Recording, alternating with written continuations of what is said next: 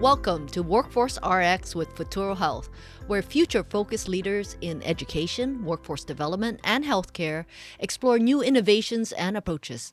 I'm your host, Vantone Quinlivan, CEO of Futuro Health. As U.S. employers continue to struggle with finding workers, they may want to turn their attention to populations who have the skills they need but lack proficiency in English. This describes many people in immigrant and refugee populations who are currently overlooked by employers and make up part of what is called the hidden workforce. If provided with upskilling in English, these people could become a resource for hard-to-fill positions and give employers the flexibility to promote from within. Our guest today, Katie Nielsen, works with employers to tap the potential of this talent pool. She has a PhD in second language acquisition and is founder of Engine, an online platform that delivers need-based English instruction to immigrants and refugees with the aim of boosting their chances for economic success. Thanks so much for joining us today, Katie. Thanks for having me. Can you start by giving us some numbers to provide context? How many immigrants, refugees, and speakers of other languages are currently in the workforce or could be in the workforce if they received language support? That's a great question. There are almost 30 million foreign-born workers in the workforce. Of course, some of them do speak English fluently, but I would say that the majority probably do not. And we know that there are 2 million foreign workers in the United States who are either unemployed or underemployed, which means they have credentials, certifications, experiences from their home countries that they aren't applying here just because they don't have the English skills they need to do so. Wow, those are big numbers that could be redeployed in very productive ways. And so what are some of the barriers that immigrants, refugees, and speakers of other languages, what do they face when it comes to entering the workforce or moving up in the workforce? The biggest barrier to integration in general, and definitely to promotion and advancement in the workforce, is English skills. So, one of the hardest things that we ask adults to do is learn a second language. We all speak our first languages without even thinking about it. And the minute we go to use our second language, unless we've spent a lot of time working on it, we immediately realize that we have difficulty communicating what we want to communicate.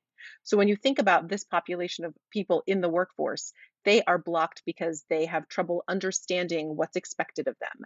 They have trouble communicating with colleagues. They have trouble understanding the employee training manuals and onboarding materials. And so sometimes a workplace, if they have a large population of speakers of a specific language, will do some of that training and onboarding in the first language of the workers. But that's where that ends. So then you have a population of workers who are in an environment where they can't communicate and they can't get new information because they don't have English skills. So that's a huge barrier. And then in general, immigrants and refugees tend to face the same barriers that other under-resourced populations face. They are discriminated against because of the color of their skin. They're discriminated against because of their foreign accents. They're discriminated against because of a perceived lack of education. And so they're working against systemic barriers and also a language barrier to get ahead.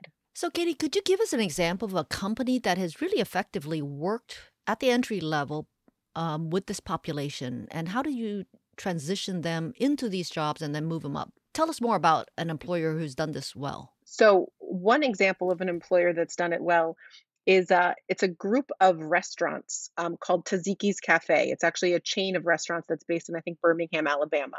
And they focused on getting English skills for their back of the house workers so that they can move into positions that require communication with the public. And there have been a couple of recent news stories about that particular employer and the work they've done with their workforce to get them ready for customer facing roles, really investing in getting them English skills. Another employer that comes to mind is actually the University of Maryland, that for the last couple of years has really invested in helping their, for example, residential facility staff get access to English skills so they can get promoted within the workplace and take advantage of the educational benefits that the rest of the university is offering.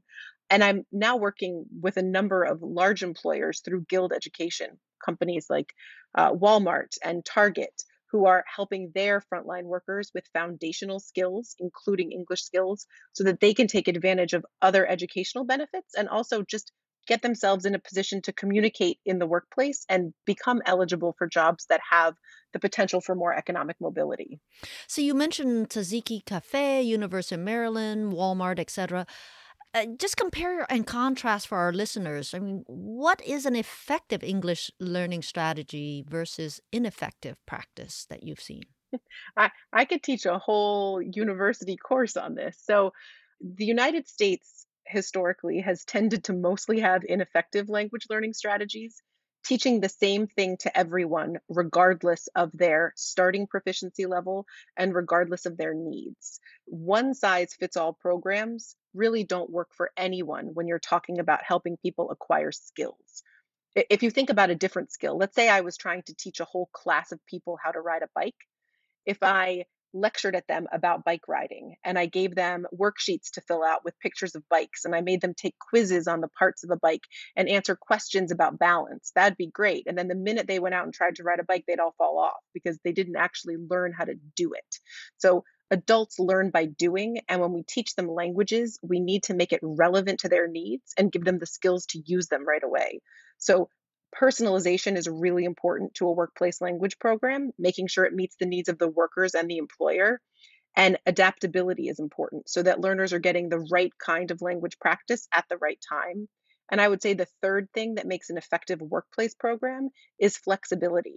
We know this from thinking about adult learners across the board. They have many demands on their time. They have many things that they need to accomplish during the workday and outside of it. If you can build a training program that is mobile friendly, that adults can access anytime, anywhere, it works a lot better than having a program that's dependent on their coming to a specific place at a specific time.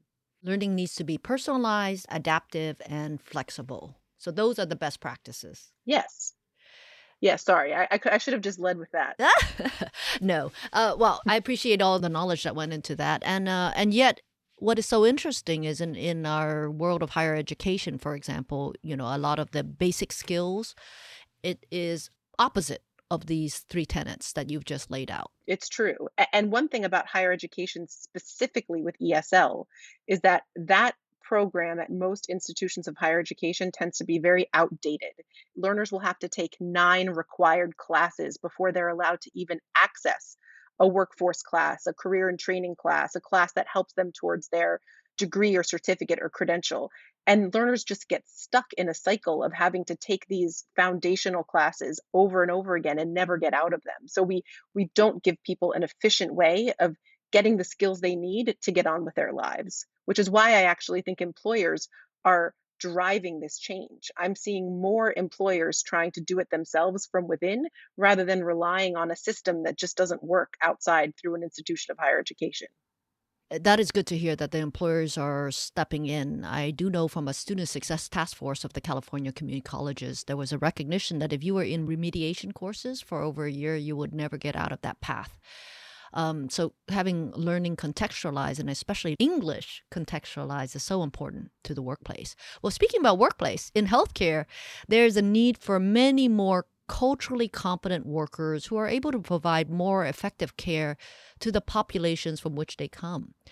Can you talk about ways to close this gap? Because there's certainly not the level of participation from our, underserved communities in healthcare. It's true. And I think part of it is creating programs that are welcoming to underserved communities and that give them the resources that they need to succeed. So you and I've talked before about communities of care and how they work much better when they reflect the people who live in those communities.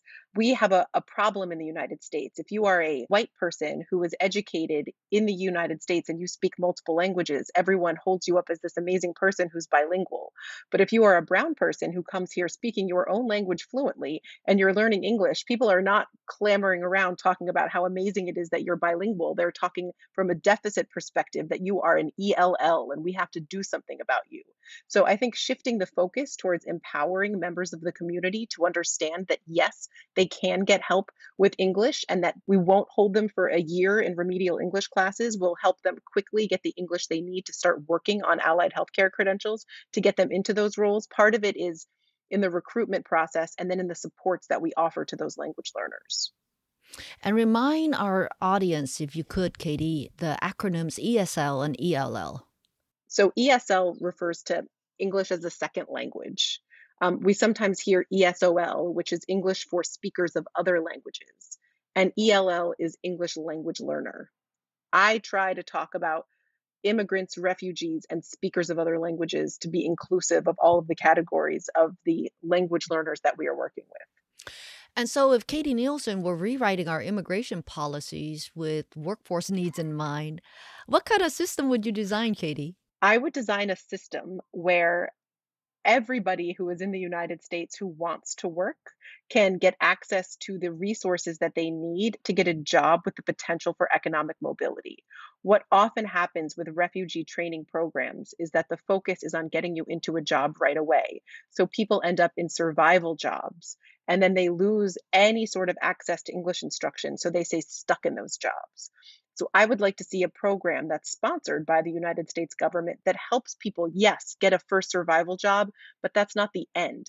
The end goal is to get you into a job where you can continue to progress and rise up the ladder and get the training and resources that you need to do those things. In a way, you're advocating for continuous learning, Yes. but the learning would be tied to your workplace context or the occupation. Exactly. And if you think about adult learning in general, the learning that we all do as adults tends to be tied to our workplace context. You get your job and then you realize what job you want next, and you start thinking about the skills you need for that job. We just haven't thought as a country about English as a skill like this. And so, if we think about English as something that we can do to help upskill our workforce, then we'll be able to get those learners not just the English skills, but also the workforce skills that they need to succeed. And you know what's so interesting these days is we recognize that English, for example, is in the range of the basic skills of employment, but there's also digital skills now that have become in the bucket of basic skills. What's your thought on how people acquire both those skill sets? That we need to do it together. So I think National Skills Coalition did a report last year or the year before that showed that if you look at all the English language learners, 40% of them have almost no digital skills, which means that we need to address both these problems at once. We need to help people get the digital skills they need, not just for the training that they're doing right now, but for the jobs that they're going to get. There isn't a single job that doesn't require the use of technology. And we need to integrate digital skills with other foundational skills like language learning. You can't isolate them. I mean, I always think about this through the perspective of language, but fundamentally, language is a tool that we use to do something else. So we should start with the something else and get people the language skills they need to do that. It's backwards design. Well, much of your career has been around leveraging technology to develop more accessible and effective language learning acquisition. You apparently hold 10 patents on technology designed to deliver AI driven language learning and to do so at scale. Tell us more about that.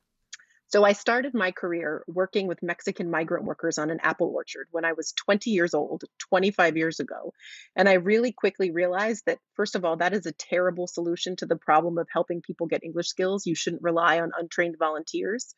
And also, you cannot reach all of the people who need language training if you don't use technology. So I've focused on figuring out what we can do with technology to make learning more efficient so that we can leverage humans and teachers and administrators and caseworkers to do what people do best. I've never tried to turn language learning into something you can do by yourself with a computer because it isn't. You need to talk to people, you need to get feedback from people. But it goes back to personalization. What makes language learning work best is when you're learning something that is personally relevant to you. And an individual teacher can't figure that out for 30 students in his class. But if we can use technology to personalize the instruction that those learners get outside of the classroom, inside the classroom, the teacher can work with all of them one on one in small groups, taking advantage of all the data that they've generated outside. So that's what my patents are all about on how to figure out what you, Vaughn, need in order to get your language skills up and then deliver it to you just in time at the right level with the right feedback. So you started a company called Engine as a result. What part of the workforce puzzle are you trying to tackle with this company? So, NGen's mission is to remove English as a barrier for immigrants, refugees, and speakers of other languages. Our whole mission is really around helping workers and people who want to get jobs get the English skills they need for credentials to remove barriers for them. And that's the part of the puzzle that we're trying to tackle. And we're trying to do it in a few ways.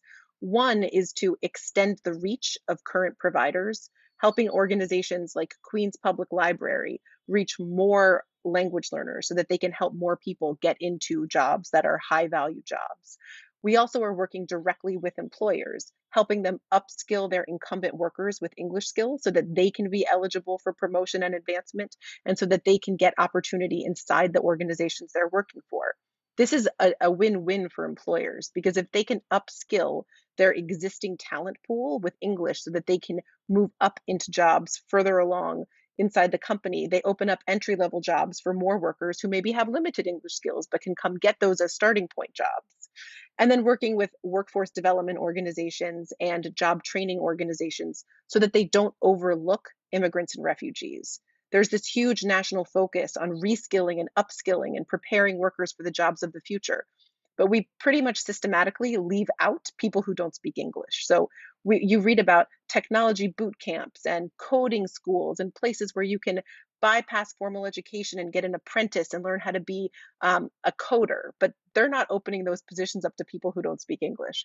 So a lot of the conversations I have are with organizations that are thinking about upskilling so that they don't overlook whole populations of learners when they're figuring out who they should be upskilling. So let me just spotlight this.